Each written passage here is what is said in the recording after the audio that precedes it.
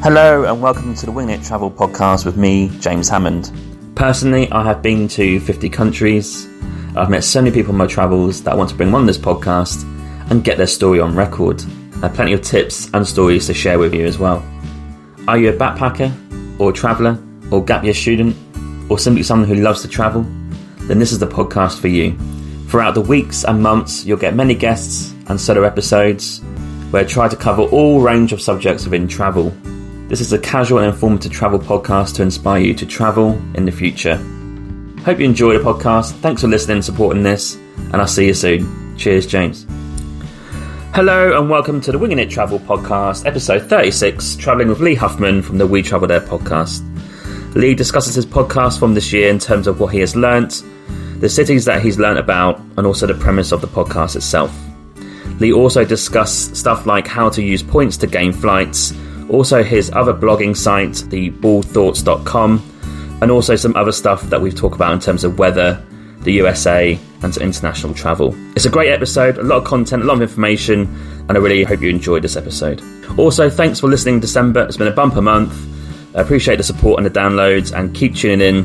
We've got some great guests coming up in January. Thanks for your support. Happy 2021, Happy New Year, and I'll catch you in 2022. Cheers! Let's get into the episode. And today we are joined by Lee Huffman from the We Travel There podcast.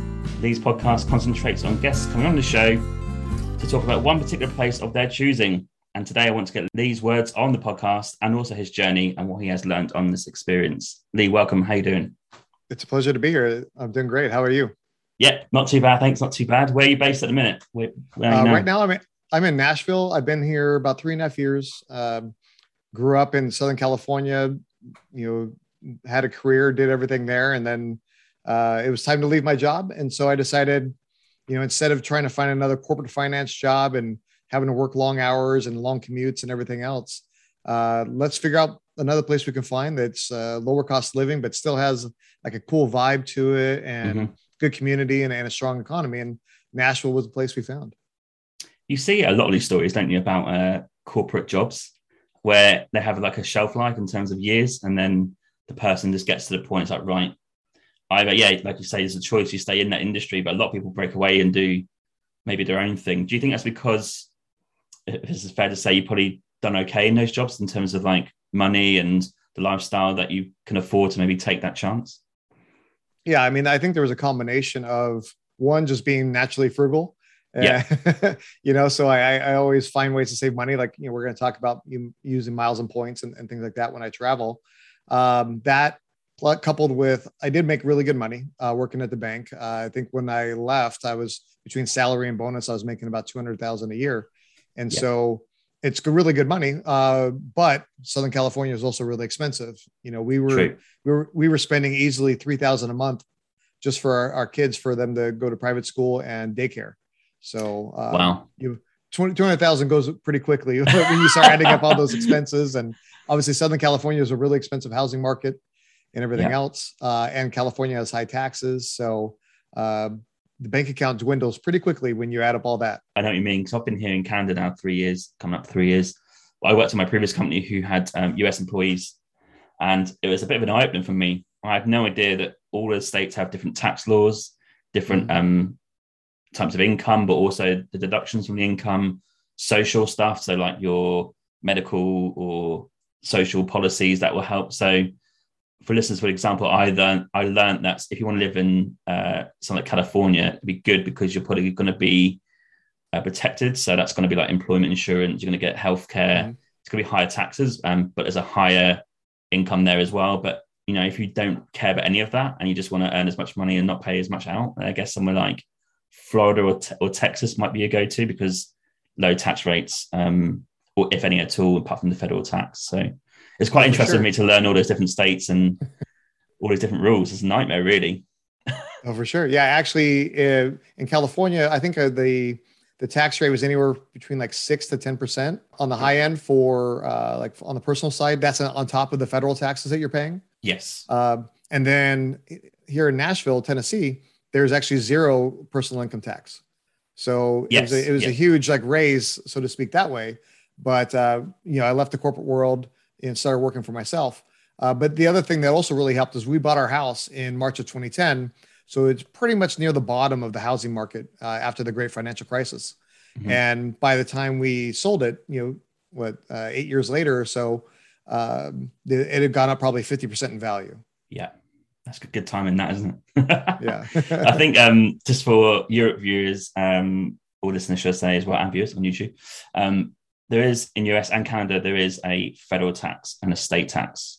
So you get taxed twice. And in the US, they obviously have different types of tax in terms of their state tax. And like Lee says, in Nashville, there's no state tax. So he'll get taxed federally, but there's some on top. But something like California or New York State will have an extra chunk of tax probably on top of your normal first tax, which is federal. Bit of a weird system. UK, it's just one tax, nothing else. Yeah. It's a tax rate. There's no extras, nothing below. It's just, what threshold it is, how much you earn, and sure. tax comes off. It's pretty simple as that. And I guess it's the same throughout Europe as well, I'd imagine. But yeah, so you moved to Nashville. How do you combine the places in terms of to live? Like, is it similar or is it very different? Well, like the weather is drastically different, right? Yeah. In California, the weather is pretty good year round. It's pretty temperate. It doesn't snow in Southern California for the most part, except for like up in the mountains. Mm-hmm. And last year we had snow and the whole town shut down for basically a week, here in Nashville. So very different that way. We also have tornadoes here. Actually, literally on Friday night, 2 days ago, there was a tornado here, and we were huddled up in our bathroom at 3:00 in the morning. It was like, wow. I got woken up by the tornado sirens. So that was a little scary. But in California, there's earthquakes, and there is no warning at all for those. I mean, it just happens, and you maybe get a 30-second warning. Whereas here, the meteorologists and the weather people, they're able to kind of predict when like the high probability of a tornado is going to happen. Do you have like a underground shelter for tornadoes? Some people in Tennessee do, but for us, like where we are in the middle Tennessee, there's a lot of granite underground. Okay. And so like literally as they're trying to build houses around here, every day around 3:00, there's dynamite blowing up, as they're trying to loosen up the rocks. Yeah. So that's not an option. Like if there's a tornado, basically what you want to do is get away from the exterior walls of the house.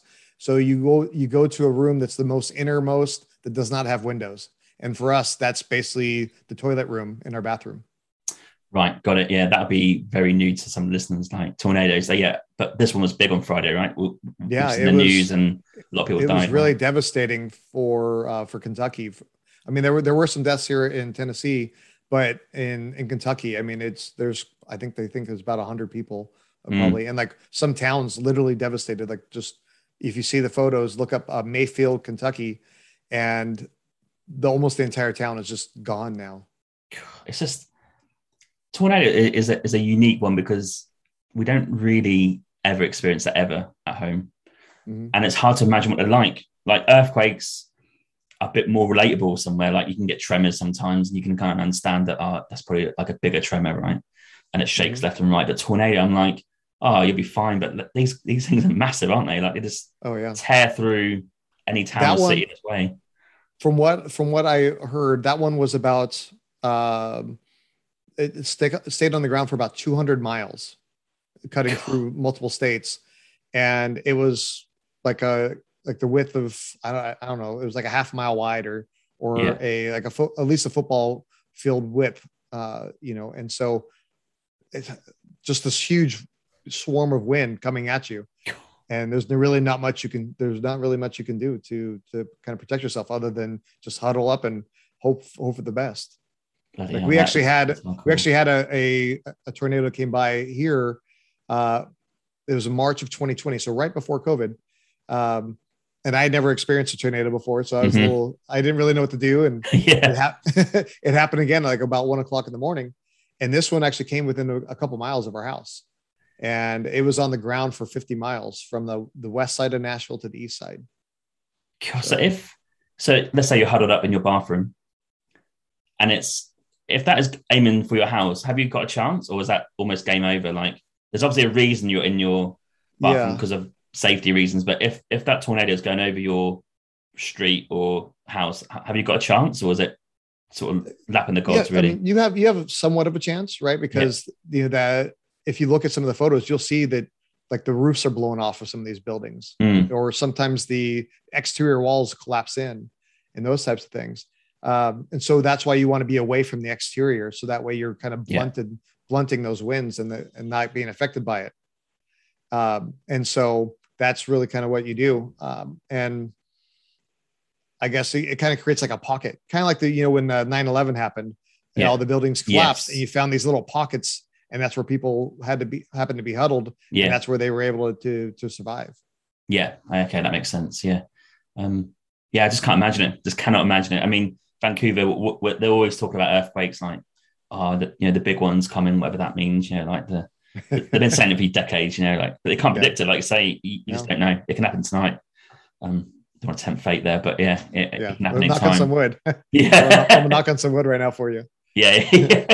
Unfortunately, I'm in an apartment building, so that's not great for an earthquake. But I did experience an earthquake in New Zealand a few times. So it's a really weird feeling. I don't know if you have it as well in California, but you just you can't do anything, can you? It just shakes. You're like, is it me? Is it a dream? No, the building is actually shaking. Depends on how much it shakes, right? Like growing up, we did drills where you're in school and you huddle under the desk and you get on all fours and then you protect the back of your neck, those type of things. Or you in your house, they instruct you to stand in a doorway and basically kind of like a starfish. You stick your arms and legs out and then kind of hold the door frame. That's a good place to be for an earthquake.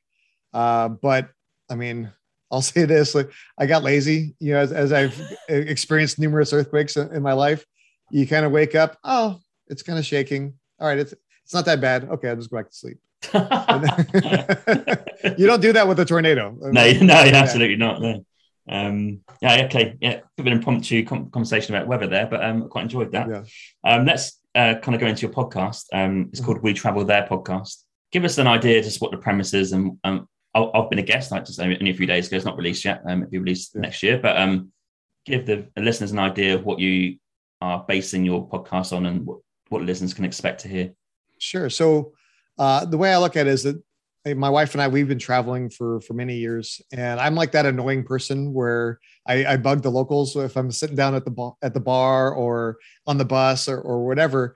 And it's like, hey, so what do you suggest we do while we're here? Or what's a good place to eat? And like, is there any way I can like save money and stuff like that? And sometimes they'll tell you, oh, like you're in like New York. Oh, go see the Statue of Liberty. Okay. Yeah. Thanks. I saw that on Google, or whatever. Like what do like the locals do? What do the locals recommend for like places to eat? So that way it's a little bit more like that local culture.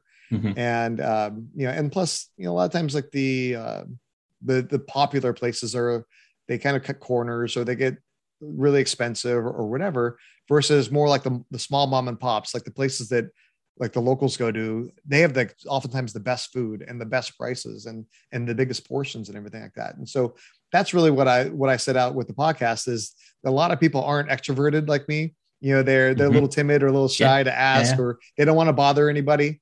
And so this way, it's a way for them to kind of listen into that conversation of somebody that's a little bit more outgoing like I am, to asking somebody who's a local expert on that city to find out the best things to do, where to stay, how to get around, places to eat, ways to save money, those types of things. And it's just a wonderful conversation. The good thing is it's only half an hour, and so it goes by really quickly. And but it's really cool. I've interviewed a lot of cities that are bigger, like New York or Dallas or LA or big cities like that. But I've also interviewed a lot of smaller cities too. Like for example, in Tokyo, I have an episode on Tokyo, but there's a city called Kamakura that's about an hour south. You just hop on the train and you'll be there in an hour. Whereas most people wouldn't necessarily fly to Japan just to go see Kamakura. But while they're there in Tokyo, they're like, hey, maybe I'm gonna take a day to do a little diversion and go down and check out Kamakura because I've heard great things about it on the podcast.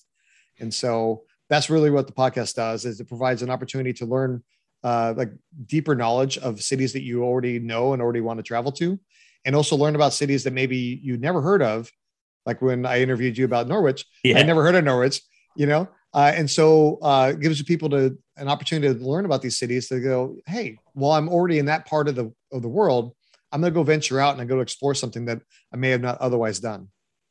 Yeah, it's a great idea. I think I said to you on the recording the other day that I just love it's so simple. The idea, someone comes in and they're almost like an expert of their place for choosing, right? So they can talk about it until the cows come home in terms of like where to go, best places to go, off the beaten track, if you like, of that city. Like Japan's is a great example because we went to Japan for 4 weeks. But if you actually analyze what we did, it is all the main cities like Hiroshima and Nagasaki and Tokyo and Kyoto. But they are obviously worth seeing. But do you ever get guests who, let's say Tokyo or LA or New York, do they go even more like specific? Because that is a big place, isn't it? So like, do you have a guest that comes on to talk about New York, maybe about Brooklyn as an area? Is that what happens? Because it's too big to kind of get in half an hour, isn't it? I have some guests that are like the big, more broad conversations about the city. But then also have sometimes dip deeper into like those neighborhoods. Like for example, this guy Michael W. We did a pizza tour of Brooklyn, right? We talked about because I'm all about pizza. You are, yeah. You know. But then Leslie Tane was a guest that talked about just kind of like New York in general, right? Right. Okay. I had another one that was like Danny Jensen talked about L.A. And then I have other microcosms within LA of other little cities that you may want to visit when you're there. Yeah, because you can get really like finite, can't you? Right down to minute detail.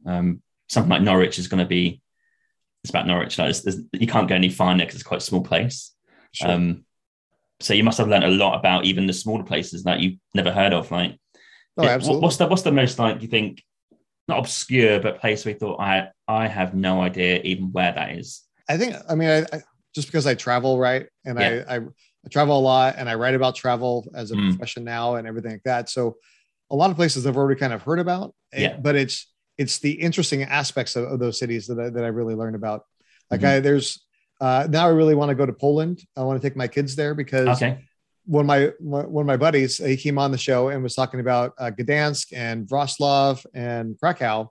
Yeah. And off the top of my head, I can't remember which of those 3 cities, but one of them has these little gnome statues. There's like 100 of them spread throughout the city. And each one of them is decorated a little bit differently. And they have their own little story and stuff like that. And my kids are 6 and 10 right now. And they would probably absolutely love going like on a little gnome, like excavation tour and just running around, like trying to find as many of those gnomes as we could. You know, once they start being teenagers, they'll be like, Dad, that's a little corny. You know, I don't want to do that and everything else. But while they're 6 and 10, I think they would absolutely love it. Yeah. You would love Poland. I've been to Krakow, and Poznan is a place that not many people go to. It's on the west side of Poland. But Krakow's a popular place because it's right bang in the middle of Europe, like in terms of, so we drove from London to Ukraine, which is probably about 4 days in total. Went to eastern Ukraine. It's about 2012. But yeah, our stop off was Krakow because it's like great location stop off. It's quite cheap. It's got the classic European city centre vibe of the cafes and the cobbled streets, and the drinking's quite sensible. And it's decent nightlife there. So when they're teenagers, you might want to take them to Krakow again. But that's a great, like, in terms of you learning about these places, you must have an astronomical list of like, right, I've got to go there. Like your list must be huge, right? Oh yeah, no, absolutely. I mean, even before I started the podcast, I already had a long list of places I really wanted to go to, you know, but now that I've been learning about so many different cities and learning about different regions of the world, you know, my list it's constantly changing and evolving. Like for example, next time I go out to London, I'm going to try to extend my trip because I was just there in August and I was only there for 24 hours. Basically trying to do like the new JetBlue flight between New York and London. Just wanted to experience that. But next time I go, I want to go do that. But then I've also, I did an interview about Brighton. Yes. I did, your interview with Norwich. I'm going to be doing another interview next year about Winchester. Nice. Yeah. Winchester, I did one recently about the Isles of Scilly. Yes, I listened to that today. Yeah. And so it's like, now that I'm there, like before the podcast, I might have just stayed in London and just kind of experienced that. But now when I go again, I want to be able to kind of branch out and explore more of the country. And personally, London's, I think, nice, but to me, it's too much like New York. It's just hustle and bustle, very busy, kind of expensive and stuff like that. I'd rather go out and be kind of more with the people, like the ordinary people versus all the tourism anyways. And so I'd want to kind of branch out anyways and explore those other areas. Yes, because I was going to mention the Isle of Scilly one today because I listened to that because that's on our list. And after we left UK, knew nothing about it. Yeah. Since then, kind of oh god, this is like the Caribbean of UK. Like it's got great beaches. It's quite Yeah. far out. And I listened to your podcast then. I was like, well, I learned that you have to book in advance. Yes. So I'm now like, oh crap! Like if we go next June or July, we've got to book it now. So I'm like frantically looking at places now, like maybe for next summer. And I just had no idea about the place. I knew some basic stuff, but I learned as much as you on that podcast episode. So that's why your idea is great because anyone can jump on and maybe search for a city. Like you got 100 and around 180 plus episodes at the minute. Yeah. And Yeah. I guess they're all different cities. You might have a few that are the same, like New York or all the big cities, but yeah, there are a handful of like multiple, and actually, like on purpose, I designed the podcast where it can have multiple guests about the same city because, like for example, I did. Yeah, good point. I've now done 3 episodes on Austin, Texas. Oh, right, it's, nice. it's a popular city here in the U.S. Yeah, Great music, great food, just kind of a really cool vibe. It's also becoming like a really big tech hub, over there. And so the first one I did was this guy who was about 35, single, like really kind of hip person. So he has his perspective on things. Mm-hmm. And then the next time I did an episode, it was this like 60 something year old, like housewife, and so she like there was a little bit of overlap, but for the most part, it was completely different, and then the other one I did most recently, it was this guy, Evan, who actually lives in New York now. And he grew up in Austin. And so he's kind of got like a little bit more of the old school vibe as far as his tips for the city. So even though it's 3 different people talking about the same city, there's very little overlap. And that's really what I appreciate about it. Yeah. I don't think you're ever going to run out of content because very rarely you'll get some probably say the same restaurant in Austin, for example, but they're going to have all the different aspects of that place. Sure. And then, Austin for me it's kind of fun as well. Yeah. It's kind of funny. Sometimes people reach out to me like they're starting a new platform or they have a book about a different city or whatever. Yeah. And they're like, hey, are you interested in the city? And like before they get a chance to finish the sentence, I'm like, yes. Like literally I want like almost every city, on earth, and so that way, if somebody's looking for something to go do in that city, whether they're traveling there, maybe like they're going to visit relatives and they're kind of bored hanging out with mom and dad or aunt and uncle or whatever, they want to get out of the house and go have a little bit of fun or go try some new food, then this is a good opportunity for them to be able to learn about that. And so I actually just spent a couple hours the other day, like updating my map. And so if you go to wetravelthere.com/map, it's actually an updated listing of every episode that we've released, some that I've already recorded and some that I have scheduled. And so that's where I constantly have, the listing of all the different episodes. And I'm always looking for new guests, and one of the things I really like about the platform is that it's not just travel people that I'm interviewing for the podcast. It's everyday average people, it's people of different industries. You don't have to be a travel personality to have like good opinions on what to do in the city, Absolutely. And so that's one of the things I really like about it. Plus, just for me, from a marketing perspective, if I'm only focusing on people that are in the travel world, our circles of influence kind of overlap quite a bit. Right. Yeah. Whereas if I'm interviewing different people like you, or the example that I use a lot is this guy from Cairns, Australia. Cairns, great place. Yeah. And so I have him, and he's a podiatrist by trade, and then now he does like management consulting for podiatry practices to help them like increase their profitability. I would like his audience and mine would almost zero overlap. Yes, and so anytime he shares my episode with his people, then I have a fresh perspective and fresh audience listening to that episode. Yeah, that's a great point. I was going to mention your website with that map because that would be probably my go-to if you want to check Lee's podcast out in terms of where he's talked about. Definitely go onto his website and check out the map, and that'll give you a bit of a better sense. And also, if you're from a place that he has not had, I guess they can get in contact with you. Like I just literally messaged you on Instagram, I think a private message, and you said, "Yeah, come on." So it's as simple as that for you. And is there any other preferred contact, or is it just any social media or through your website? Through the website is a little bit easier because like when we talked, I eventually directed you to that map, to that website to fill in. So it's wetravelthere.com/guest. And there you can submit your information, and we'll definitely get a chance to talk about it. And we'd love to be able to hear from your audience as far as what's the best things to do in their city. It's interesting because I can see my audience in terms of the cities and the countries that listen, right? Same as you probably have whatever platform you use, a way to check who's listening in. And I know that there's going to be some here that probably don't have a city on your map that's been talked about, so they can easily get in contact if they want to and talk about their place of choice. Is there any places that you are thinking that is on your hit list that you want people to come on and talk about? Have you noticed any, I don't know, like American cities or anywhere else that you think, I just need someone to come on and talk about that place? Well, ironically, we were talking about London a couple times here. I don't have anybody for London, for example. Wow. I've done all these other cities in the UK, but I have not Norwich, done. Yeah. I actually have somebody coming for Dublin coming up soon.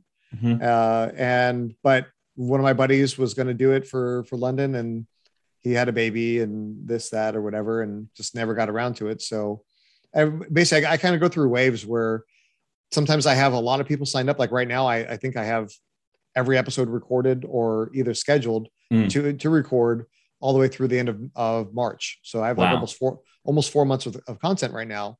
And so sometimes that'll get me lazy where I don't do enough outreach and like try to keep that pipeline going, and then what happens is every 6 months or so, I'll follow up on people who've expressed interest before and say, hey, I know we talked about it.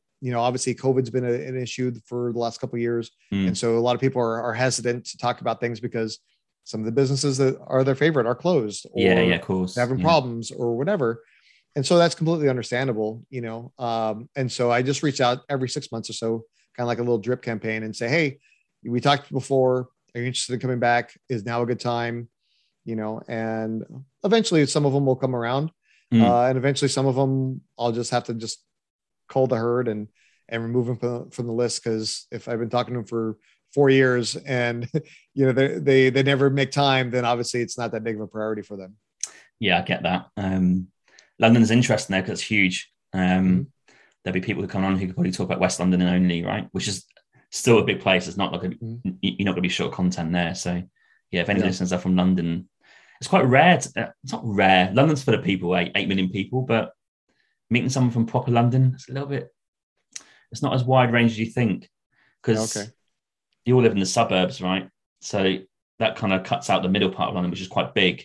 So, and a lot of people move out of London for various reasons, but hopefully someone can get in contact and get London on the map. It's crazy because there's loads to talk about. Well, it's interesting. I at one point I had somebody that was interested in talking about Bath. And great place. Yes. It's actually a city that I visited. I actually went to the Dolphins Jets game at Wembley Stadium probably 7 or 8 years ago. Yeah. And we did a tour out to Stonehenge, and we stopped in Bath on the way back. And I thought it was a really fascinating city and everything. And so I was really excited when she reached out to me. But when I sent her the questions, I think it may have scared her, and then she basically just kind of declined. And I think that's one of the things like with the podcast is that I purposely put in some hurdles because I want guests that are really going to put forth the effort. I really want them to put on a good show for the listeners. And so I purposely put on some hurdles in there where it's, if you're not going to put in a little bit of effort to answer some questions and provide some information, then obviously you're not going to put in the effort to be able to have a good show, or to help me promote it to your audience, and help educate more people about the benefits of those different cities. And in some ways it sucks because I think some people would be really good guests, and have good stories to tell.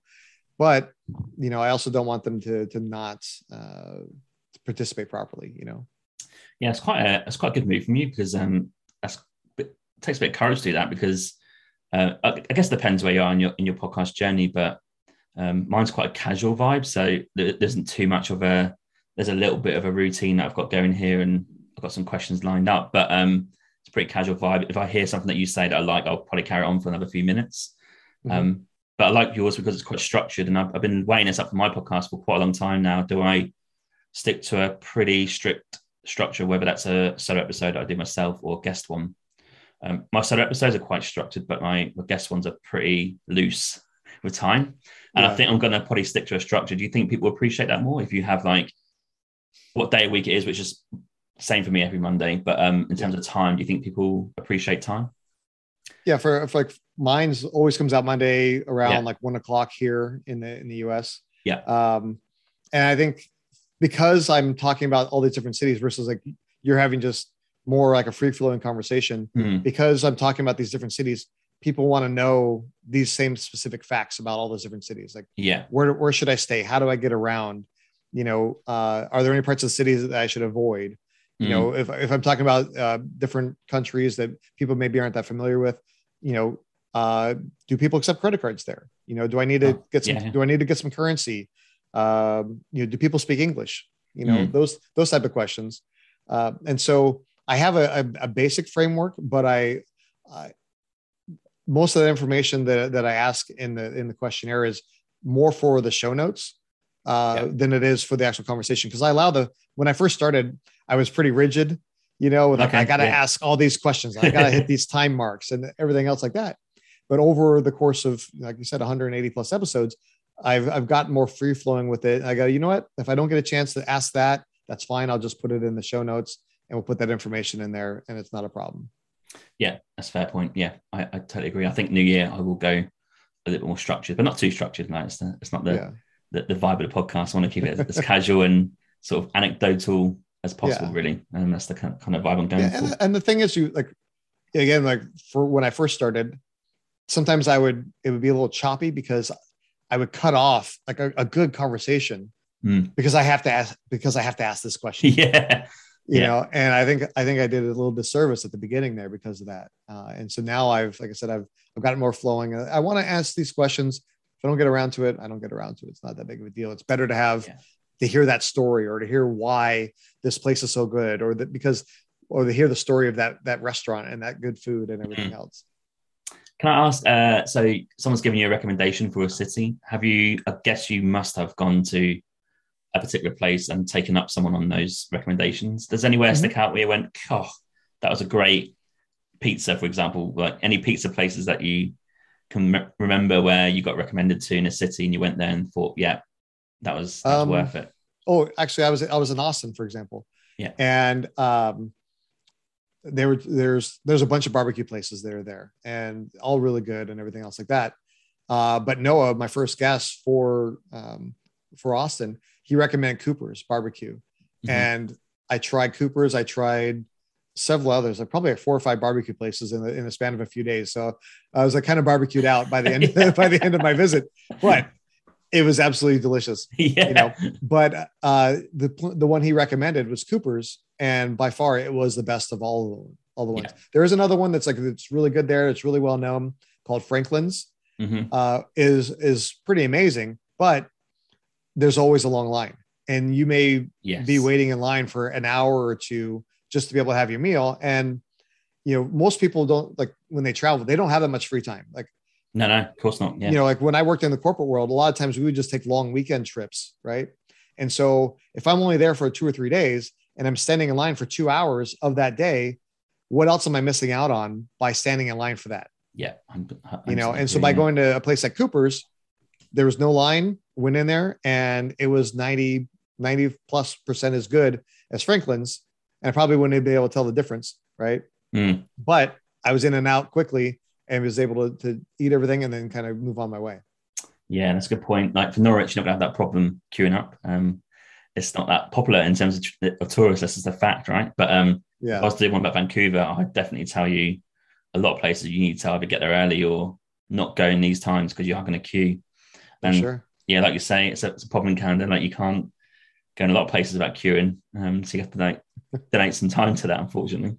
But maybe that's just all big cities. I'm not really sure. But it's a relevant point because you don't want to waste your time to stand in the rain or waiting for something that could be good, but that's a waste of time.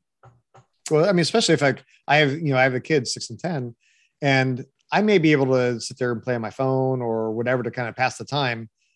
but those like their patience runs thin quickly. Yeah, I can imagine. They get bored, and kids can be a handful if they get too bored and everything And like that. hungry. So you want to, especially they get angry, Yeah, angry. Yeah. Yeah, that's a fair point. Yeah. So hopefully I'll get a bit of encouragement from my listeners to maybe get in contact with you and get some cities on the go. That'd be great. That would be awesome. We'll come back to your podcast towards the end, but I want to talk about your personal travel. It's weird because I've done a few episodes with podcast guests, and we never quite get to the travel in terms of personal travel because there's so much to talk about in the podcast. But personally, like personal travel, have you been to many countries yourself throughout the world, or what sort of like facts can you give us about your history of travel? Sure. So before COVID, I was traveling probably 2 or 3 times a month, different places around the US, as well as like sometimes internationally and everything. And that's my job now. I get to travel places and write about them and encourage people to travel and encourage them to do X, Y, or Z when they visit those cities, and even now I travel like quite a bit. In the last 6 months, I've done a few road trips around here in the Nashville area, down up to Kentucky and down to like Florida and Alabama. I've been to Cabo, flew back to California to go see friends, Aruba with the kids before school started. Aruba, nice. Yeah. Did the London flight from New York. So went to New York and then went over there. Went to the Bahamas for fall break for the kids. And then we spent Thanksgiving over in Cancun, and we're going for New Year's. We're going to Cozumel down in Mexico. Mexico, yeah, nice. So a lot of travel, and then also some conferences and everything like that mixed in there too. So it's been a lot. Is your blogging bigger than your podcast in terms of being busy, or are they both quite equal? Because I know you got your website, which is obviously a blogging site as well, and you started that before the podcast 8-9 years ago. Is that right? Yeah, so I just had my 9th anniversary of Bald Thoughts. So basically, it's a combination of my bald head and me thinking about things. So baldthoughts.com. Yeah. And that's really basically it's teaching people how to use airline miles and hotel points and like showing them by example of what's possible when you use your miles and points to be able to travel. Because the way I look at it is for the average family, being able to save up for a trip sometimes can take multiple years, right? They can't, like, hey, sorry, kids, we can't go on a big trip this year. It's just not in the budget. And so my goal is to be able to encourage families to use miles and points to be able to earn them with like their credit cards or earn them based on their online shopping and other activities. So that way they can use them to be able to cover some of the cost of the trip. So that way, instead of going once every couple of years, maybe every year you can be able to travel, or sometimes even more. Depending upon how many miles and points you can earn based on your activities and everything else that you're doing. Are you quite not shocked? Are you surprised that quite a few Americans don't travel? Because I interviewed a couple of bloggers actually from Road Unraveled, they're called, and their whole premise is to get people to take their vacation time in the US, because they're telling me that there's so many people who work and just don't even take their 2, 3, 4 weeks, whatever they get per year. And I find that crazy, but that must be even more crazy for you because you're traveling every week, 2 weeks. Yeah, I travel a lot. Even when I worked in the corporate world, I had 4 weeks vacation and bank holidays and stuff like that. So altogether, I had probably over 30 vacation or off days every year.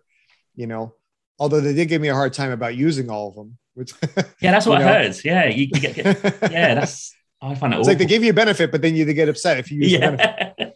So it was odd, but it's like, okay, whatever. But I think just in America, we have this mentality where it's like, if you sacrifice your sleep, which I'm guilty of a lot, if you sacrifice your sleep, if you sacrifice time with family, if you sacrifice everything for your job or your career, it's almost like a badge of honor, and I used to think that way. I used to think that, I want to move up. I want to become a president or CEO of a big company. Yeah. When my dad passed away, that changed my mentality quite a bit, as well as also by the time I had my son and my daughter 4 years later, it's just some of those things that I thought was important isn't as important. And And now, like when I made the decision of leaving California to come here, a lot of the decision was so that way I'd be able to spend more time with my wife and my kids and be with them, Yeah. like when I worked, like when I was growing up, my dad was a bankruptcy attorney and he worked constantly, Mm-hmm. and for the longest time, I only wanted to have like a regular job because, he was always gone, at work and Yeah. everything. And so just those type of things, just kind of those seeds planted in my head where it's like, I want to be there for my kids. And like now I do work a lot still. I think it's just probably my personality and everything else. And plus as a small business owner, there's always like something you could be doing Absolutely. to try to grow or something else that you need to do. But like I take my kids to school every day. I take them to sports. I take them to doctor's appointments. Today when I picked them up, I went and got them ice cream and stuff like that. And I didn't have like not a care in the world because obviously there are things I need to get done and projects I need to turn in for clients and everything, but it's not that rush. And it's not like I have to ask somebody, hey, is it okay if I take my kid to soccer, Yeah. or soccer practice, or is it okay if I go to their game, and those type of things. And it's very important that I'm there to support them and to show them that I'm there to support them, to give them that much more confidence in everything that they're doing. Yeah, that is the beauty of being either self-employed or your own business. To quote my last guest, Rachel said that time is non-refundable. So all those hours that you probably spent, which obviously I'm glad you come to realize at the previous company was obviously probably needed at the time, but longevity in terms of your life, is it really that worth it? And I guess maybe that's one of the reasons you quit your corporate job. But this is why I'm trying to encourage on my podcast that travel is, I know COVID is obviously an exception here, but in the normal life, in general life, you should really try and get out as much as possible to see the world. Because if you're living somewhere for 11 months of the year, you shouldn't really not want to use the other 4 weeks to maybe just stay at home. You should go out there and get out your comfort zone and go and see some place, right? So for sure. And that, like to your original point about Americans not traveling as much, it's also a lot of them don't travel internationally, right? Yes. A lot of them don't even have, like, we already talk about people not using all their vacation days. And then there's of that people that travel, a lot of them don't have a passport because I don't know why. Part of it, maybe we make it hard for people to be able to get a passport. Right. It's a little bit of a long drawn out process. You got to go to a couple of different places to get your pictures and submit the information and everything like that. So there are these hurdles that you have to do to be able to overcome in order to be able to get your passport. And then I think also just some of it is people are afraid, right? Like, of course, I got to go to a country where they don't speak English, or or that that they drive on the quote unquote wrong side of the road, or whatever. And it's intimidating for people. And I think also that's why when I do my podcast that I talk about that type of stuff with the guests that are from different countries, because I want people to realize that, look, maybe like their language that's native there is French or English or whatever, but a lot of people do speak English there. There are some signs in English, and now that a lot of the apps make it so much easier to translate things as well. And so the hurdles are coming down and they're making it so much easier for you to be able to travel and experience the world. Because I will say this, I mean, you can spend an entire lifetime just traveling around the US and not be able to see everything. And I think that incredible place. Yeah. But in many ways, the US is like Europe, where each state is kind of like its own country, where we have different rules, we have different attractions, we have almost like a different culture, so to speak. And you can spend your entire lifetime traveling around the US and find a lot of great things and enjoy yourself. But I think one of the things that you would miss out on is there's so much more around the world that, like I love going to Europe just because of the old history that's there and the way the buildings are made in Europe. There's nothing like that in the US. We don't, we just don't have that, we just don't have that longevity. Right. Like when I had a chance to go to the church of Notre Dame, before the fire happened. And that was just mind blowing, being able to go there and see this church that had been around for hundreds of years. And we luckily have maybe something that's 200 or 300 years old in the United States. And that's kind of rare nowadays, And so they just don't make buildings that way anymore, partially for budget and partially for all the other structure reasons and everything else like that. And so I love going to Europe just to be able to explore the buildings. I don't know, like it's kind of sad to say I don't really go into a lot of the museums just because like it's art. I appreciate the art and everything like that, but it's not that exciting to me. Mm-hmm. The buildings that house the art are more exciting to me than the actual art inside. Yeah. I think if you went to Norwich, right, there's a museum and a gallery in the Norwich Castle that we talked about. Yeah. But I think you'd be more interested in actually looking at the castle itself. It's like Norman times, right? William the Conqueror and all that. So 800 years old, whatever the age is. And I think what I've learned is I think people from America who go to Europe appreciate that more. Mm-hmm. Like me going up to Norwich, we see it every day. Like if we walk into work in the city centre and probably don't appreciate that the cathedral is like 900 years old and the castle's 800 years old. We don't ever appreciate that. And I think that's a downside of maybe not appreciating where you're from. But yeah, well, I think that's common for everybody. I lived 5 miles from Disneyland when I was in California. Right. Everybody's like, "Oh my God, you must have went to Disneyland every day." I'm like, no, actually, I think you would. The US routinely, when I get asked this question, whether it's favorite country I've been to, like top 5 or whatever, or that I want to go to, US is always in there. I get a bit of stick, and it's the reason that you said that every state is different. So you've got 50 states there. That's 50 different places already to begin with. That doesn't include the counties in those states. So I'm like, it's just an incredible place that covers all range of travel, whether it's Hawaiian beaches or the mountains in Colorado or the desert in the South, right? Or Vegas, whatever it is, or New York, where the first immigrants are, whatever it is, there's too much to see. So I can see why Americans don't travel, because they've got so much of their own country to go and see. Yeah, I get it. And it's a great place to go, isn't it? Like your own country. Absolutely. Yeah. And I think, because we are a first world country, sometimes people go, or they've had their friends go to like a country that's not as developed. Yeah. And then they realize that they don't have some of the creature comforts that they have at home in that country, and, in the US, a lot of places, there's like letters outside of the building telling you how like clean it is inside there. Right. You go to like some third world countries, like you may see something that you don't like walking around, rodents or bugs or whatever and stuff like that. Right. So it's just, when you leave the US and travel to some of these other countries, you have to like suspend your belief system of as far as what life is like in the US to be able to explore and really enjoy the life in those other countries. And that's why when we travel, my wife and I, we weren't sure like where we're gonna end up, and like who knows whether or not we'll stay in Nashville for a long period of time. Who knows? But one of the things we always do whenever we travel is we try to travel like a local, so that way we can figure out if we had a job offer in the city, is this a place that we can see ourselves? And that's something that we've always kind of adopted whenever we go.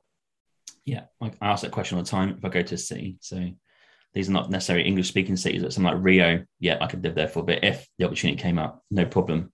But I'll tell you what, if any of your listeners listen to this podcast episode and they want to go somewhere that's a bit out there, but not quite out there. So one of the biggest culture shocks I had was India, just because of the noise, the amount of people, the dust. But don't forget, they all speak English. It's a second language. It's official language, but it's second to Hindi. So you're probably going to be all right in terms of asking for something or getting somewhere. So that's already a huge hurdle kind of crossed in terms of barrier of language. So then you've got to try and accept that, they don't do stuff the same as US. They've got its own culture, right? So that comes to open-mindedness and accepting that Asia, for example, Africa is going to have a completely different type of travel experience to the US. You just got to kind of remember that when you travel. Yeah. Well, like I did an episode on Bangalore in India. Oh, wow. And one of the things he was telling us is that a lot of the cities are, named after, like English, like historians or whatever, because of the English influence on India there. And so because of that, that's probably why they have, that, and also like, all the tech support and the call centers that have gone over to India. Yes. There is a lot more English speaking that goes on there than you would expect. And also they're, India's an interesting country in that half the population is probably in poverty, but the other half is quite rich. There's no medium really. So it's hard to get your head around. Yeah, we had a great time, 3 months traveling around. But we tried to travel around like a local, like, got the trains and the local tuk-tuks. And my friend here, Anjuman, who was on episode, I think 3 or 4 of mine, she's from India. She's migrated to Canada, and she couldn't believe some of the stuff I was doing. But I was like, oh, you just go there and get the train and speak to a local. She goes, no, you shouldn't do that. It's too dangerous. So like, it's weird how you have a different concept of your own place. But Yeah. yeah, you need to try and get out there and see the locals. Really, they'll show you the way. What is some of the favorite places you traveled internationally? Let's see. I would say one of the favorite places I've been to is a place called Townsville in Australia. Australia. Oh, yeah, Townsville. Yeah. I've been there. Yeah, it's near Cairns, and we actually flew down to Sydney. We're there, and then we did like a detour, for like a couple of days up to Townsville. And the reason why I went to Townsville was I heard on a radio show in LA about there's a place called the Billabong Sanctuary where you can actually hug a wombat. Okay, yeah. And I thought that was the coolest thing. So I'm like, okay, if I go to Australia, I gotta fly there. I gotta check it out because who doesn't want to hug a wombat? Yeah. Right? Yeah. And so the interesting story is, I guess, so his name was Tonka. I think that was his name, Tonka. And he was a wombat that they basically had around for like whenever tourists come around, people would sit there and take pictures and hug them and everything. And then they had a big tropical storm that closed the park for, I don't know, like a week or two. Like did so much damage. Yeah. During that time, the Tonka, started looking really ill and just like lethargic and everything like that. So they thought, there's something wrong with him. And so they kind of isolated him. And then when the park reopened, they brought out a different wombat for people to be able to hug and everything. Right. It turns out that as soon as he saw that other wombat getting hugged, he started like perking up and going, hey, what about me? It was basically, he was depressed because he was used to getting hugs from all the tourists, and he was just very sad. And so it was a wonderful story about that. But yeah, so I heard about it, and it was wonderful. Like you walk in, there's literally kangaroos and wallabies out there that you could just walk up and hand them right at your feet. Emus, everything else. Because if you go to Sydney, they actually have in that province, there's actually a law against you holding a koala bear or anything else like that. Yeah. You can't do that there. If you go there to like one of the zoos, you can take a picture next to the koala.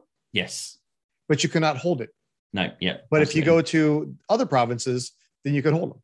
And so I got a picture like me holding a koala bear like up there in Townsville. So every place has different rules, and it's just like you have to kind of understand some of those rules before you go, so that way you set the right expectations.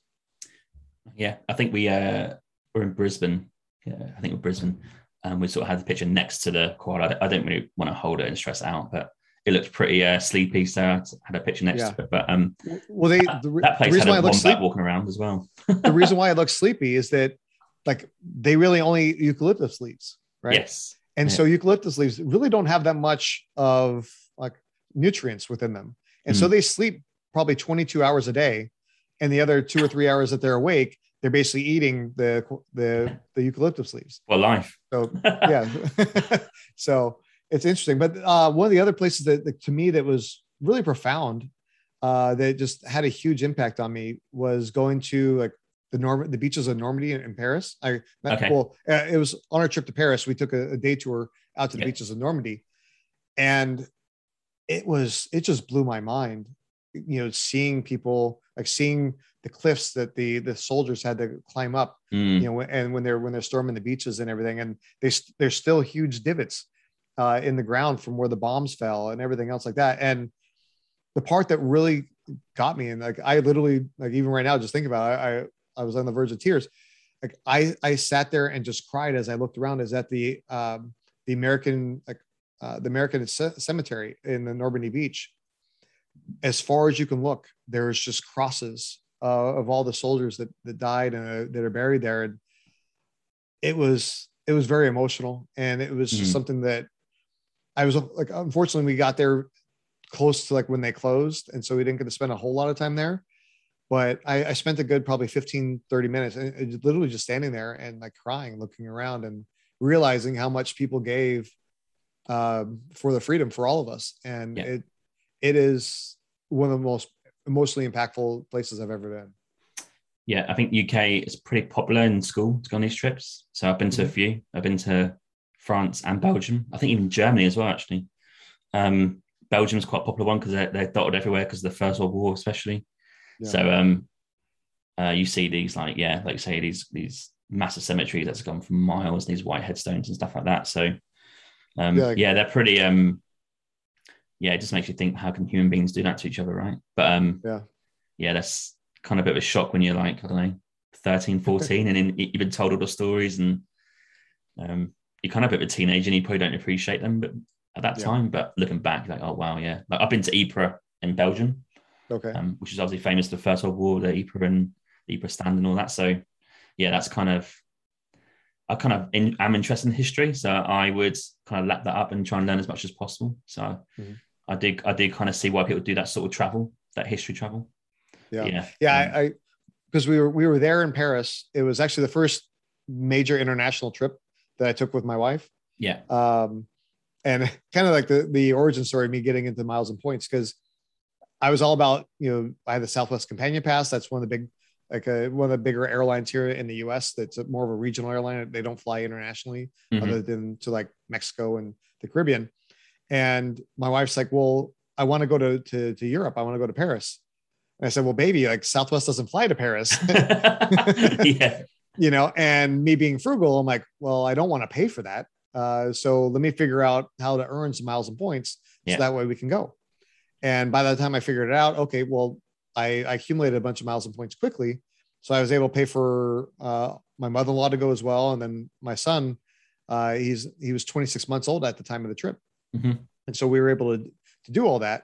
And it was a wonderful trip. We were there for like 10 or 12 days, which in America, that's a long vacation.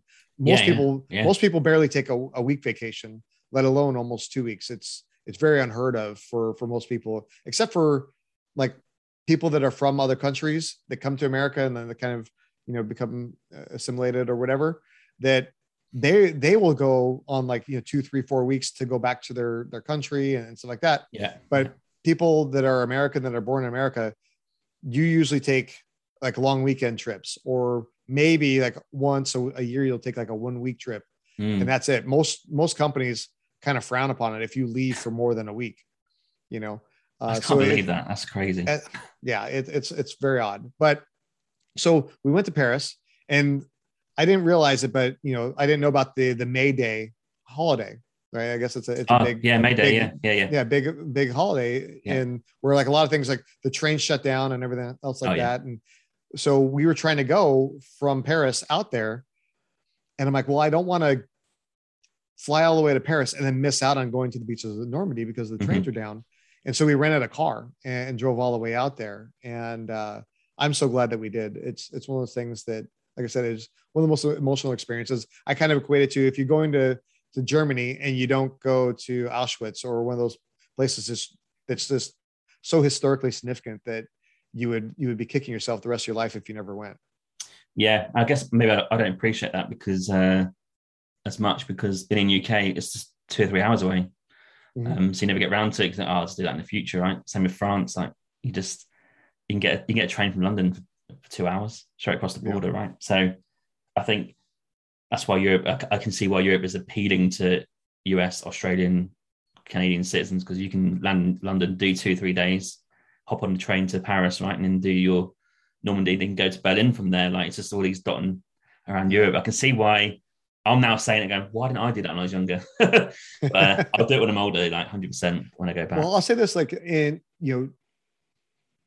I see so many European families do this with like the gap year, and some like Yes. some of the wealthier families here in the U.S. do it as well.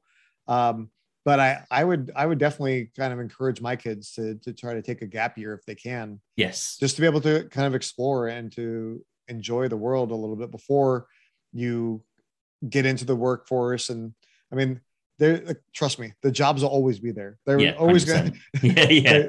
responsibilities and stuff like that will come whether you want it or not, and so one of the bits of advice I always used to give guys in my fraternity when they were graduating from college is don't be in such a hurry to get a job and get a car payment and get, an apartment or house. mortgage that you got to pay every month and all these other things.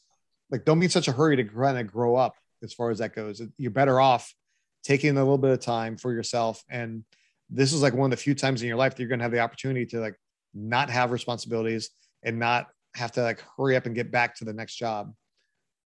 Yeah, I think my most popular audience is gap year or traveler backpackers who take those 3, 6, 12-month gaps in their life in terms of leaving after maybe university, sometimes after school, like high school, which is great because that's the whole point of my podcast is to try and get people to do that. Because I asked, I had a guest on yesterday, it's not released yet, but I said to him, which I'll ask you later on as well, if you can give a few sentences why, like when you finish maybe university or high school, why you should go traveling. He's like, well, what are you going to do instead? I was like, well, get a job. He goes, yeah, you get a job.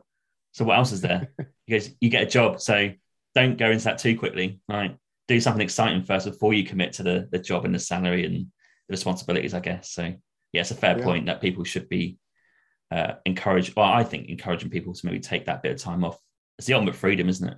Yeah. Well, I mean, the thing is like, because in America anyways, once you start down that treadmill of, the job, and then you get a raise, like, and then you get a better car, you get a better house, you get this, that, like a lot of people never really get ahead. I'm part of the community where they call it FIRE here in the US. So financial independence, retire early. Mm-hmm. So it's, you kind of ignore like a lot of the consumerism as far as getting a nicer car, getting a nicer house. And every time you get a raise, it's saving that additional money so that way you can accelerate your opportunity to retire. And that way you have that freedom where, instead of waiting till you're 65, 70 years old and working for the, 40, 50 years or whatever, maybe if you increase your savings rate, you can retire at 50 or 55. Yeah. And be able to enjoy it. Like my wife, her father, he passed away like in his early 50s.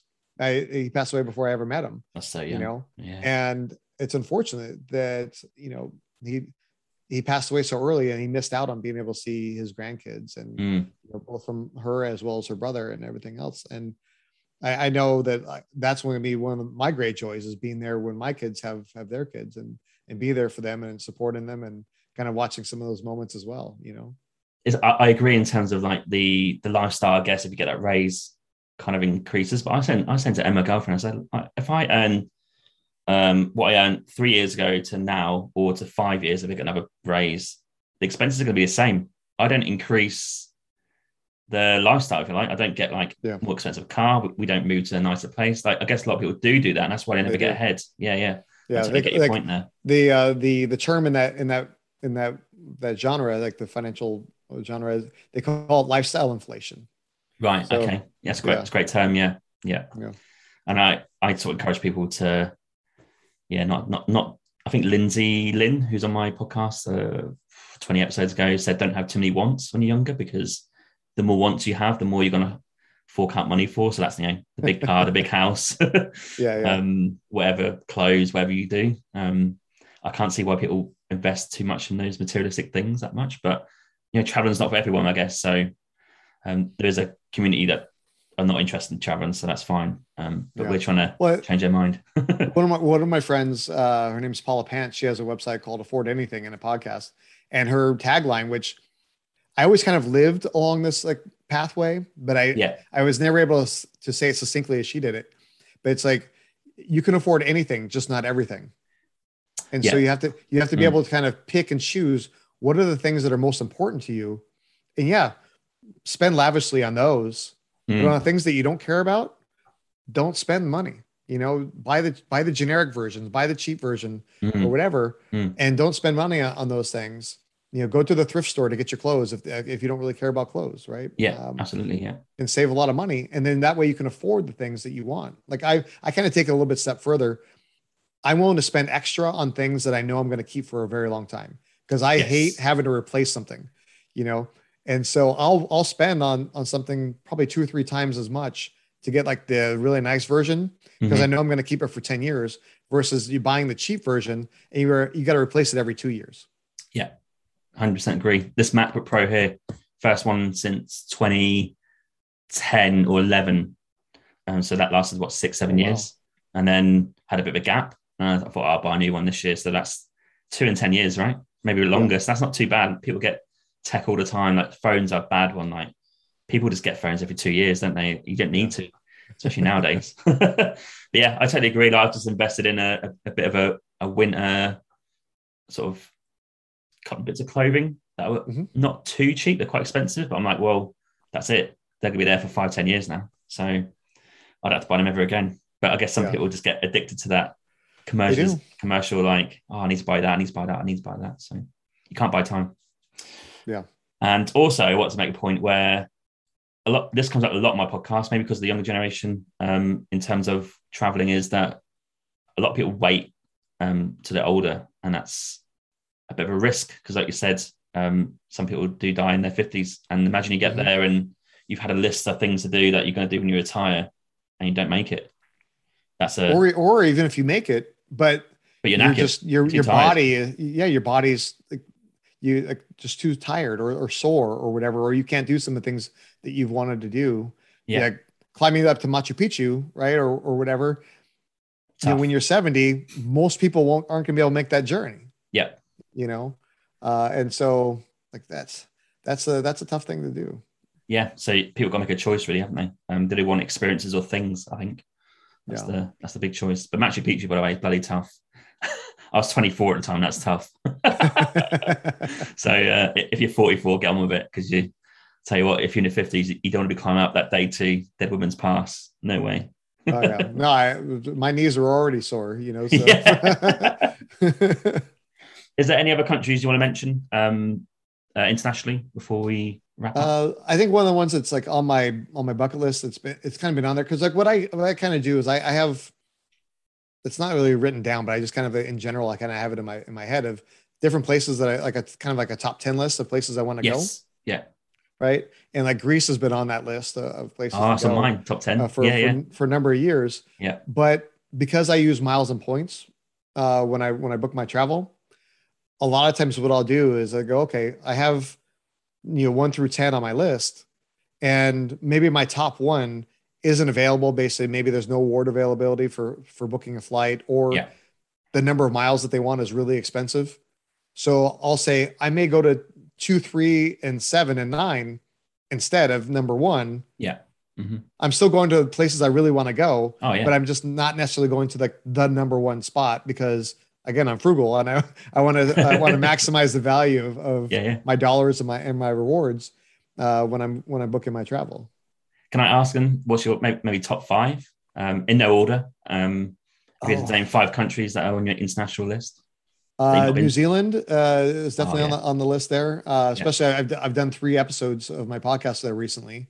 That's definitely high out there. I want to go to Japan Yeah. and explore there. Thailand, just several different countries in that area as well. And just explore more of like Eastern Europe. I really haven't explored much there. Mm-hmm. My wife, she's her family's Basque, like on one side, and Oh, and yeah. That's, so yeah. I want to be able to explore that area and take Yeah. her to be able. She went there right after college, but it's been a little while, and then now that our kids are getting a little older, want to be able to take them Mm, and to kind of show them where part of the family's from and everything. So I think yeah. that'd be really cool as well. And actually, I've done a couple podcast episodes on the Basque region too. Oh, So nice. Yeah. so it's really cool just kind of hearing them talking about it, and so it gives me even more reason to go. Spain is an interesting country, isn't it?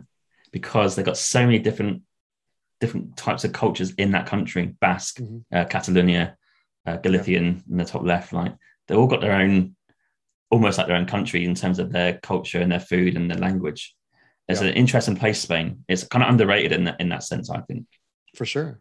And probably like one of the other ones that's on the top is also going to Finland. My dad's grandparents immigrated from Finland like in the 1890s.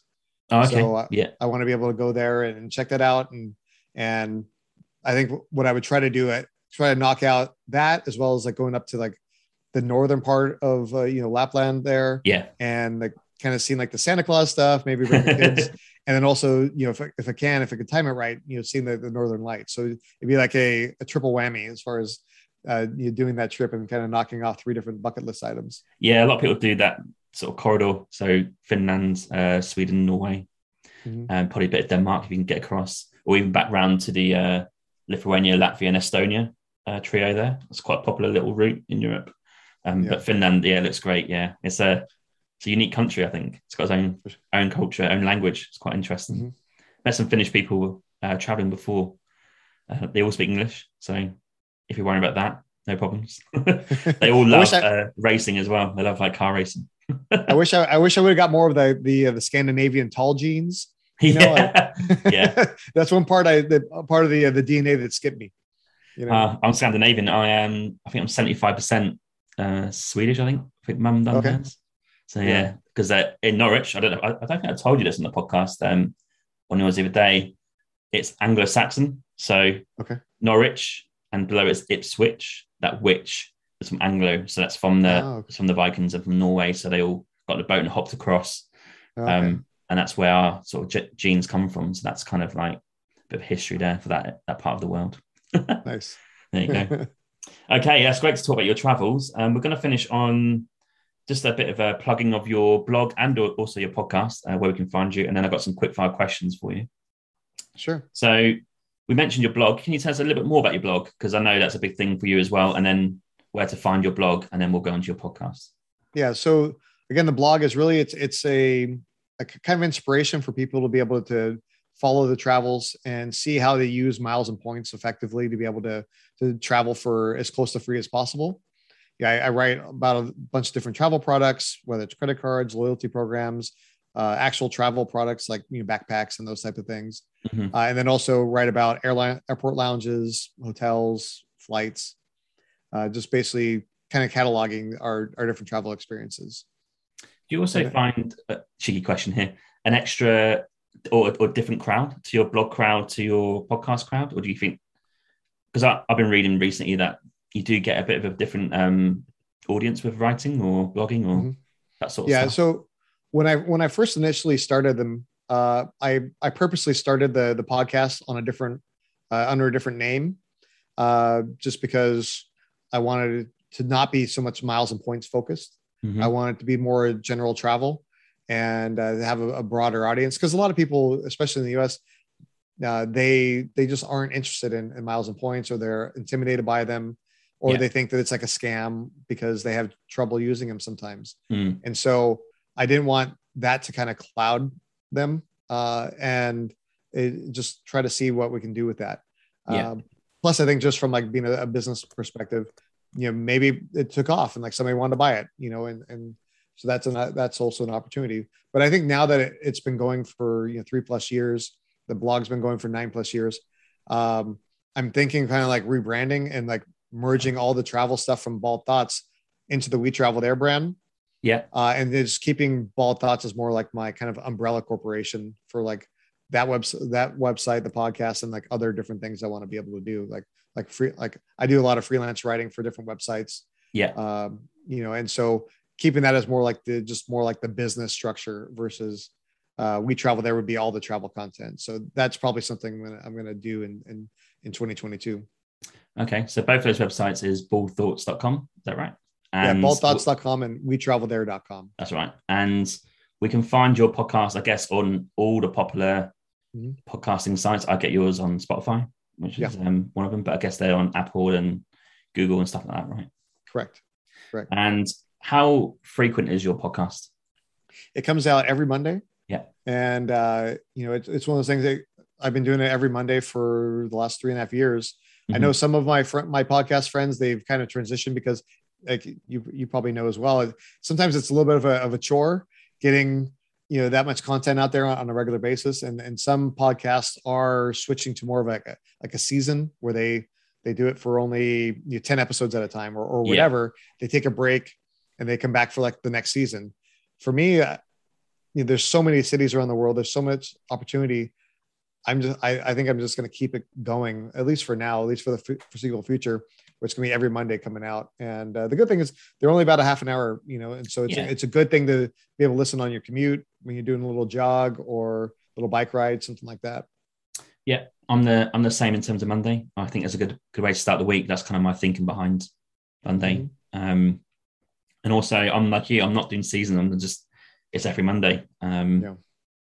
maybe apart from the odd week where I just feel like I need to recharge the batteries a little bit, if you like. But I think I've only missed 1 or 2 weeks since I've started. So yeah. And for me, I haven't missed any weeks. There's a couple times where I came really close, where I was like, oh my God, I'm running out of content. And then I had to reach out to a bunch of people real quick and record something fast. Yeah. But no, it's one of those things where I just enjoy it. Plus I think just with like the way life happens sometimes, I think I'd be afraid if I skipped a week, then one week would turn into 2, would turn into 10. And next thing you know, I would never pick it back up again. And that would be a real shame, Yeah, it's that fear of not getting out now on Monday, because I feel like I've got a little bit of responsibility for some of my regular followers, if you like. So I feel like I have to. Sundays are Sunday afternoon, because I do Sunday night, 10 p.m. PST. That's kind of like 6 a.m. in Europe, 7 a.m. Okay. I kind of feel like, right, that's quite a busy 2 hours at night. That's on Sunday to get it all prepared and ready and out there, right?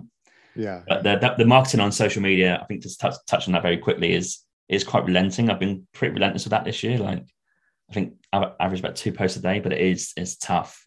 Luckily, I've got 10,000 photos of my travels to talk about, so, and podcast clips, so I can't run out of content. But it's just actually doing it, isn't it? Like, every morning or afternoon, just remembering to do it. So it's a routine of it. It's quite tough. Yeah, it's tough. I mean, like, during the pandemic, I bought a Peloton bike. It's sitting literally right on the other side of this wall that I'm staring at right here. And I walk by it every day on the way, up to my office, and, and it's like one of those things that, like, my wife and I, in February, it's almost a year ago, did a challenge where it's like, okay, look, we haven't been using it. We've owned it for like 4 or 5 months. Yeah. Like, every day we're going to do it. And if we did it every day for a month, we agreed to allow each other to spend a certain amount of money without the other one questioning. That's a good idea. Yeah. And because I question some of my wife's purchases sometimes, and this way I'm like, okay, you can buy up to this budget. You can spend whatever you want. And I may roll my eyes when you turn your head, but I will be supportive and I won't question it. Like, you got to do things like that sometimes to kind of kickstart yourself to get back in the swing of things. Yeah. If there's one thing I've learned this week, it is just to do it and start it. You always read or hear people say, oh, I'd love to do that or want to start that, but just do it. One bit of advice: if you want to do podcasts, get some content before you start going live, because I was running a lot this year. It's weekly podcasts. I need to record something, like you said, on a Sunday or a Saturday very quickly, because I've not got like 2 or 3 podcasts in the bank. But you're called to March, right? So I think I'm about February. So good. That's the best I've been so far. I'm enjoying it. This is the best. This is the best I've ever been as well. Like, I'd say on average, I'm probably about a month ahead, Yeah. And I think part of the reason why I also have that pressure is that at the end of every episode, I tease what the next episode is. So with that, I have to have at least 2 episodes before I can release one, because I got to be able to tease what's coming next. Yeah. So I've added a little extra weight to when I'm trying to swim across the river. I have added an extra weight to my foot. I don't want to have that pressure again, really. So I'm trying to get as much interviews as possible. That's the aim. Okay, thanks. So you're available all podcast platforms. Correct. I guess they can access that on your website, wetravelthere.com, as well. Mm-hmm. And it's every Monday, and it's about 30 to 35 minutes a podcast episode, right? Yes. And thanks for coming on. I've got some quick fire travel questions coming your way. So they're like what awesome. I usually end on. These are your favorite things. It's travel question time. Okay, on your travels, this could be anywhere in the world. What is your favorite beach? I would say the favorite beach that we go to, that we've gone to a number of times, is in Cabo. Yeah. It was like an easy getaway from us from California. Even though California has wonderful beaches and stuff like that, the Pacific Ocean is quite cold a lot of times. Okay. Yeah. And so going down to Cabo is always just something like, it was good to get away from where we were and just enjoy ourselves. And it was only a couple hour flight from LA. Yeah. That's in Mexico, right? Just confirm. Yeah. So like, if you think of Mexico, the little, almost like a finger that's dangling down, it's at the very bottom of that finger right there. Is that the Baja California bit? Correct. Yes. Right. Yeah. That's on my list, a place to go. That seems to be like just kind of broken off from Mexico, isn't it? Just a little bit to the left, hidden away. But some of the scenes down there look incredible. It is absolutely beautiful. And there's a thing called El Arco that's there. You could go out on a little boat, and depending upon what time of the year that you travel there, sometimes the beach is exposed, so you can actually walk walk over there. And so, crazy. And they call there's another spot that's like right there. They call it there's Lovers Beach on the inside, like, you know, kind of like the Baja part. And then they call that Lovers Beach. And then on the other side of it, that's where the Pacific Ocean is. And it's like waves crashing and stuff like that. So they call that Divorce Beach. Oh, you know, so it's like, it's all nice and calm and pretty over here. Over there, it's just like wild and crazy. That's great terminology. I like that. That sounds very Mexican. Your favorite city that you've been to? Can I give a couple? Like, yeah. I'm partly like Paris is one of my favorites, just because it's the first place I traveled internationally with my wife, where it's like truly international. Like, I don't consider Mexico like really international as far as that goes, right? Because it's like it's your neighbor, right? But that was the first place that I traveled with my wife, and that's the place that really got me inspired into all the miles and points and kind of like down this path of everything I've learned. Let's see. So Amsterdam with my son, I took him there. Okay. Yeah. We were on the way to Denmark, actually, to the Lego factory. And it was really cool. And it just, you know, I just really cherish like the opportunities to be able to spend one-on-one time with my kids. And on the way back from that trip is when he kind of turned into a foodie. We were flying, like, I redeemed a bunch of miles for business class. And so on the way back, we had a really nice meal. It was like a rack of lamb. And he was watching, I forget what, it was like one of the cartoons, you know, that's like really popular, stuff like that for the kids, like things like Pokemon, or I don't know, one of those things. And it was really cute just seeing him. He was like literally watching his eyes on the screen, and just like the food was right there on the plate, and he just kind of stuck his tongue out, and like he was like testing it without taking his eyes off the screen, you know. And he, like, next thing you know, he just like devoured it, and he ate half of mine too. Oh, wow. And when we got home, my wife is extremely happy because, again, being from Basque, like they like lamb is part of like a big portion of like their staple, their food. Yeah. And so she was just so happy that she can like start cooking lamb chops now. She knew that he's going to love it, you know? And so since then he's been like turned into total foodie, does sushi, does like all these different like experimental foods and everything like that whenever we travel. So that was really fascinating doing that. And then I went to Brussels with my daughter. Like, that was like a one-on-one trip with her. That was the first time I took her in a major like international trip alone. And it was just, you know, I think you may have this question later on, but for me, like the travel, like one of the things that I always want to do is I want to encourage families to travel, and not just families, like, because, you know, some families do travel together, but for me, it's having the dads travel solo with the kids, because like in my family, at least, and a lot of other families that I know, whenever the mom's around, like the dad's the one carrying the bags, and it's like the mom gets all the hugs and gets to spend the quality time with the kids and stuff like that. You know, I'm exaggerating a little bit. My wife doesn't always do that, but it's really like, I noticed that when I travel with them solo, I get to spend so much more quality time with them, and creating those one-on-one memories with them is just, to me, that's what it's all about. And that's one of the things that I'm so happy with what I've done and the situation I'm in, that I can be able to do that. And, you know, a lot of people, they don't have like their own business like I do now. And they don't have all the miles and points and stuff like that. Even if you just do like a staycation with your kids, you know, like, or like a date night with them, I would recommend doing that on a regular basis. Just so that way you can have like that one-on-one time.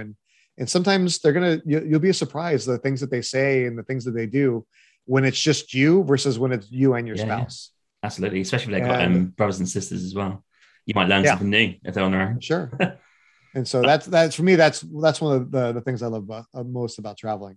Also, great point in terms of it, that might encourage them to travel when they're older, because they might, like when I was young and my dad took me to Amsterdam and then to Brussels, like that might in the back of their mind go, oh yeah, I might do that on my own now and go and do my own trip. Yeah. So that's great. You were saying earlier about like holding off on traveling. You were talking about more in the sense of like older people, right? Like waiting till you're older after you're retired and stuff like that. For people like my age that, you know, with having young kids, a lot of, you know, friends and family that have young kids, they often hold off on traveling while their kids are really young, because they're like, oh, that, they're not going to remember it, or they're not going to this, or they're not going to that. I would say don't hold off. Like, they may not remember, but you're going to have pictures, you're going to have video, and you will have those memories. Yes. Of the things that they do. Like my son, when he was 26 months old, we were outside of the Louvre.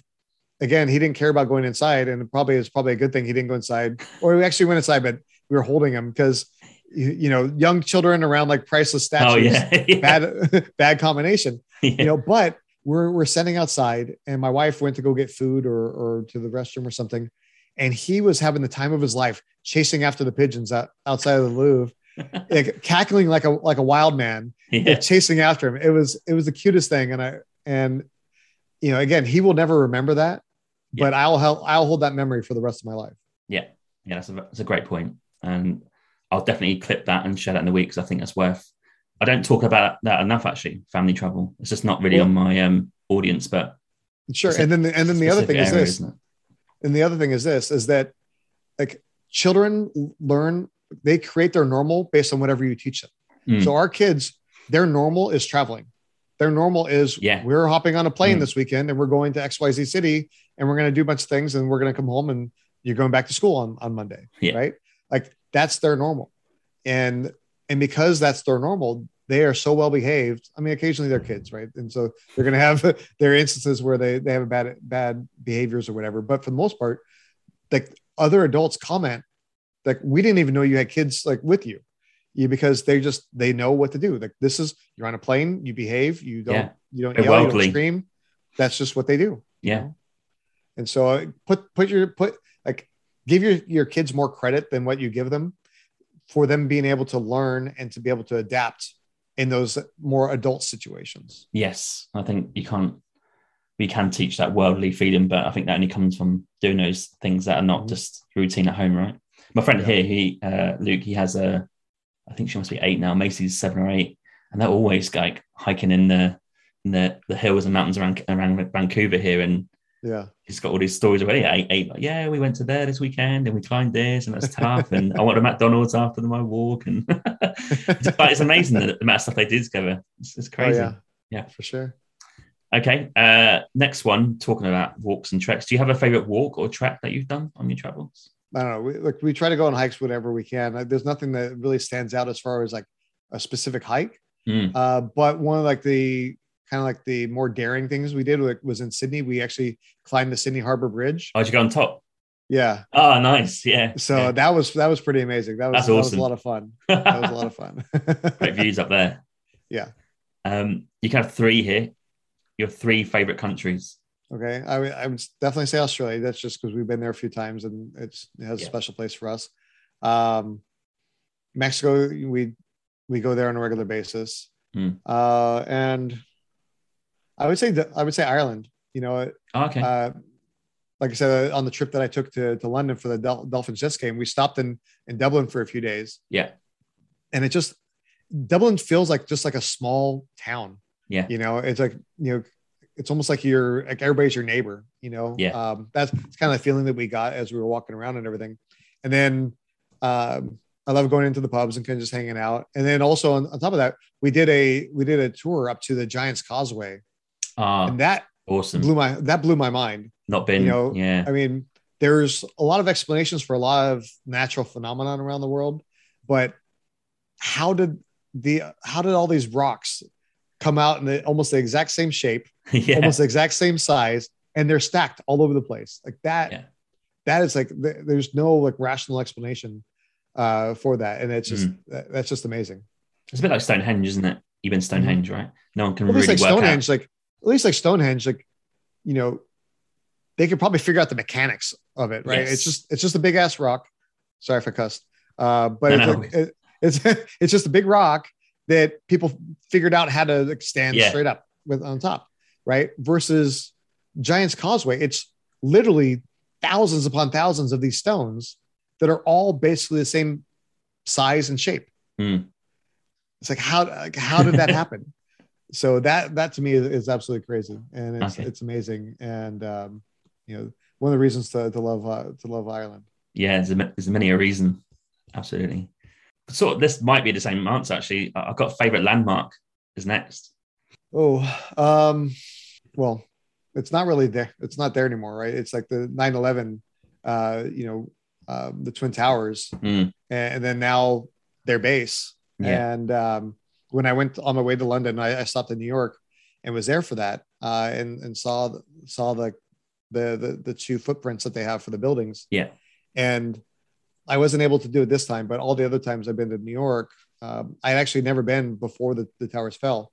And they actually had at a while they were doing all the work there, they had a small museum. And one of the things you can do is book a tour, and people that either had survived or people that had lost somebody during the Twin Towers falling, um, they'd actually walk around and tell you their story. yeah. I done and that. It's and pretty every harrowing. time it is really emotional, and Mm, it's so impactful. And obviously watching it on TV is very mm, impactful as well, but hearing their stories, and every time I went, it was like somebody new, that had yeah, donated their time to be able to share the story of that day, and kind of keeping that memory alive of everybody. That, to me, that's really cool. And I think that's something that if you go to New York, or if you're in that area, like you should go there and see about booking one of those type of tours, just to be able to kind of experience and hear firsthand knowledge and firsthand accounts of what happened that day. yeah. Very emotional. I think I had a firefighter and someone in one of the towers, some sort of Mm-hmm. manager of one of the officers who lost a few people there, and they talk Yeah. about their different perspectives of what happened that day. But I got a little bit annoyed with people on that area because a lot of people take like selfies and pictures. I'm like, you don't need to take pictures and selfies. You just need to just walk around and respect the Yeah. names in the base and also Oh, the sure. museum. Like, yeah, Yeah. just like don't. There's no point you getting a photo in front of it. It's a bit disrespectful. I found anyway, but Yeah. definitely worth doing. Yeah. And if you go there, there's actually one tree, they call it the survivor tree, like Mm, one tree that remained mm, from all the stuff that fell.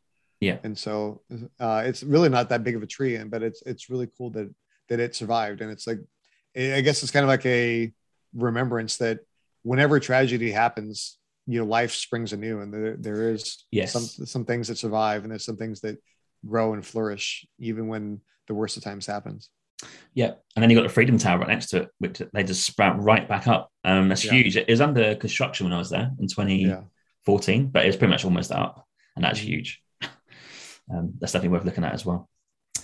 Okay, this is a popular question. Out of all the countries you've been to, what has been your favorite like cuisine or food? Well, of course, pizza over in Italy. Yeah, yeah, of course, yeah. I should have said Yeah. apart from pizza. Yeah. No, that was really amazing. I think also when we were there in Rome, we were staying at the Waldorf. I found a really good deal on a room there. Hmm. They have what, like, if you go to Rome, try to see if you can find a deal at the Waldorf. They have this amazing buffet that is absolutely incredible, and they have like fresh honeycomb Okay, that you can eat. And yeah. I just thought that was wild, being able to, Yeah, it's pretty wild. If you had to live in another country apart from US, where would you live full time? um, hmm, I don't know. I've learned about so many different countries that there's definitely a lot that kind of piqued my interest. Hmm. Like I did an episode on Ecuador, and Oh, apparently like yeah. Cuenca, Ecuador, and apparently it's so high up in the mountains where it's literally like between 70 to 80 degrees, every day, and Hmm. it's just perfect weather. You don't have to worry about air conditioning or anything like that. It's a nice little expat place. Yeah, But I think that would work well for me because doing what I do, I can work anywhere remotely and yeah, everything else like that. But my wife, would probably want a bigger city where she's in HR, and she'd yeah. want to be able to fulfill her career and everything. We've always talked about, possibly living in somewhere in Europe. Hmm. Um, I think my again, the frugal part of me is worrying about like how much you'd be paying in taxes, you know. Okay. But I think part of it also is that Americans have the point of view that, oh, it's high taxes, but we forget about all the things that we pay for. We pay, Yeah, yeah, all the sales tax. We pay. yeah. We have to take money out of our paychecks for medical care and dental care and vision care, Mm. and on top of that, when we go to the doctor, then we have copays Yeah, and no, all these yeah. other things like Cocaine that, and that right? sort of stuff. Yeah. Whereas from what I understand, like in UK and some of the other countries, it's the privatized medicine where you don't have to worry about all those different expenses. Mm-hmm. Right. And so, yeah, there's higher taxes, but maybe your net kind of in the same spot. And so, yeah. And it's an interesting point. It's probably for another podcast, but for example, Denmark, quite high taxes, but don't forget that covers free. You get free university education. There's no extra cost in medical. You just go to hospital, you get medication. There's no cost. And the standard of living there is they're always happy country. They're always like one of the top 3 happiest in the world. And there's obviously something right there, right? There's not anything going on that's pretty bad. And they get paid decent to cover that, it's a strange thing. Like, I don't want to go into like the medical politics, but it's crazy that US has this weird system that you just have to, it's crazy to me to think that you have to pay for your ambulance, that if you get ill, then you have to pay for your medical, you have to claim on insurance and all this stuff, where UK, you just, if you're ill, the ambulance picks you up, takes you to the hospital, you get better and go home. There's no admin or cost involved. Yeah. Just comes out of taxes. Well, think of it this way also, just like in the US, and then we can move on, is that every state basically has a different medical plan. Yes. So like if you have like Blue Cross or Anthem or like any of those type of things, it's for that state. Mm-hmm. And then if you go out of network to a different state, you may or may not get covered. And so it's even more wild than what you suspect.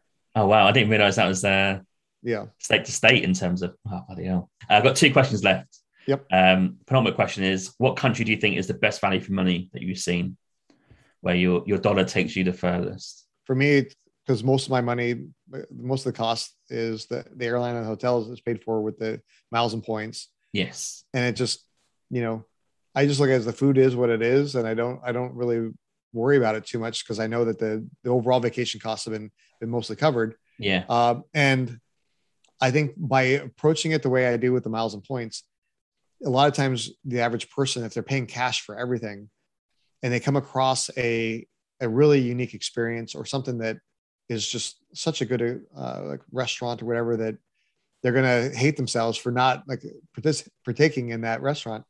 By using the miles and points, we didn't spend that much to get there. And so you can take advantage of those unique experiences without worrying about it, like breaking your budget, so to speak. Right. Mm-hmm. And so like, for example, my buddy and I, we went to Germany to pick up a Mercedes from the factory because he worked for the Mercedes dealership.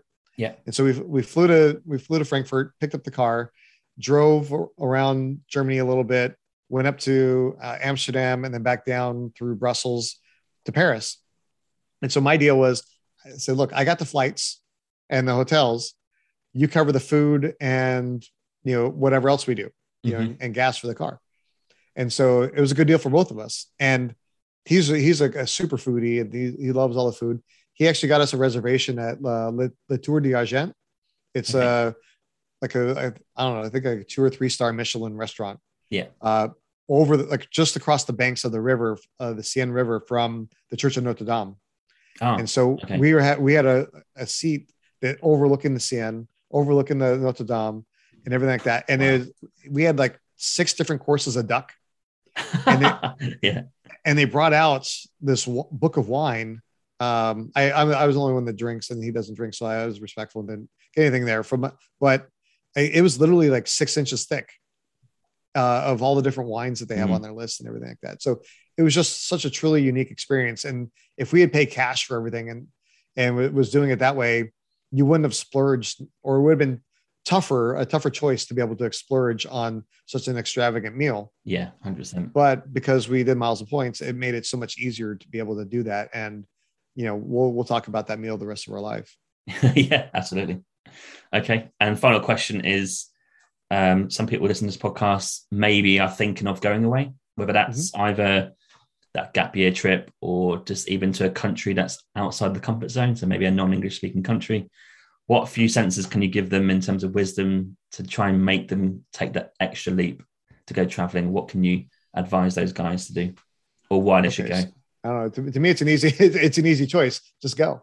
That's fine. I've had that a few times. but for people that need a little bit more convincing and stuff like that, like anything that you do in the world, the first time you do it, it's a little bit tough. right? It's a little bit of a challenge. You're trying to figure it all out. Sometimes you may just need to take smaller trips to kind of acclimate yourself and realize, hey, nothing bad's going to happen. And they get a little comfortable with the flight, get a little comfortable with, the journey. I mean, you can even go into like different parts of your town. Some parts of town, they have like a Chinatown or like a little enclave of people that speak certain languages. Just go out of your comfort zone and just walk there and like walk into one of the shops or whatever. And you're going to walk in and you're going to realize, look, they're going to welcome you just the same, whether you speak the language or not. They want your money. They want to be able to sell you something. They want to give you the food or you buy the trinket or whatever. And, sometimes you just have to take little baby steps like that to get comfortable enough to be able to kind of take one of those bigger trips that maybe you're be gone for a week or two or even more, so do small steps, realize that it's not as big as you're making it in your head. Mm-hmm. And so that way it's a little bit more comfortable for you to do it, or, find a buddy, and bring a buddy with you. Everything's easier when you have somebody with you. Lee, thank you so much for coming on. It's been a pleasure. It's a great way to end on that because I like to sort of give that last words of encouragement for people to make that leap. So thanks for your wisdom and also your knowledge and stuff about travel and also your podcast. And I will be sharing plenty of clips of this episode in January, but I'll let you guys know. Sounds good. Thanks, James. Yeah, thanks, Lee. Appreciate it. Thank you for listening to my Winging It Travel podcast episode today. You can find me on Instagram at James Hammond Travel or Winging It Travel Podcast. You can search for both. I release weekly clips of this podcast episode, as well as photos from the last 8 to 10 years of my travels. You can also find this podcast episode on YouTube. Please search for Winging It Travel Podcast and you can follow and subscribe today. It'll either be the video of the podcast or there'll be some still pictures to accompany the audio. You can also follow me on TikTok, Facebook and Pinterest by searching Winging It Travel Podcast. I do release daily content to do with travel and the podcast throughout the week. Also check out my website jameshammond.org. There's content about myself, my travels, and there's also a newsletter sign up as well as a contact form. Finally, please rate and review the podcast on Podchaser. This is my platform of choice. Alternatively, you can rate this on Apple or wherever you get your podcasts from. This really helps the podcast gain a bit of traction for the future in terms of guests and content. And I'm glad to see that you guys are listening out there, reviewing it and enjoying the content so far.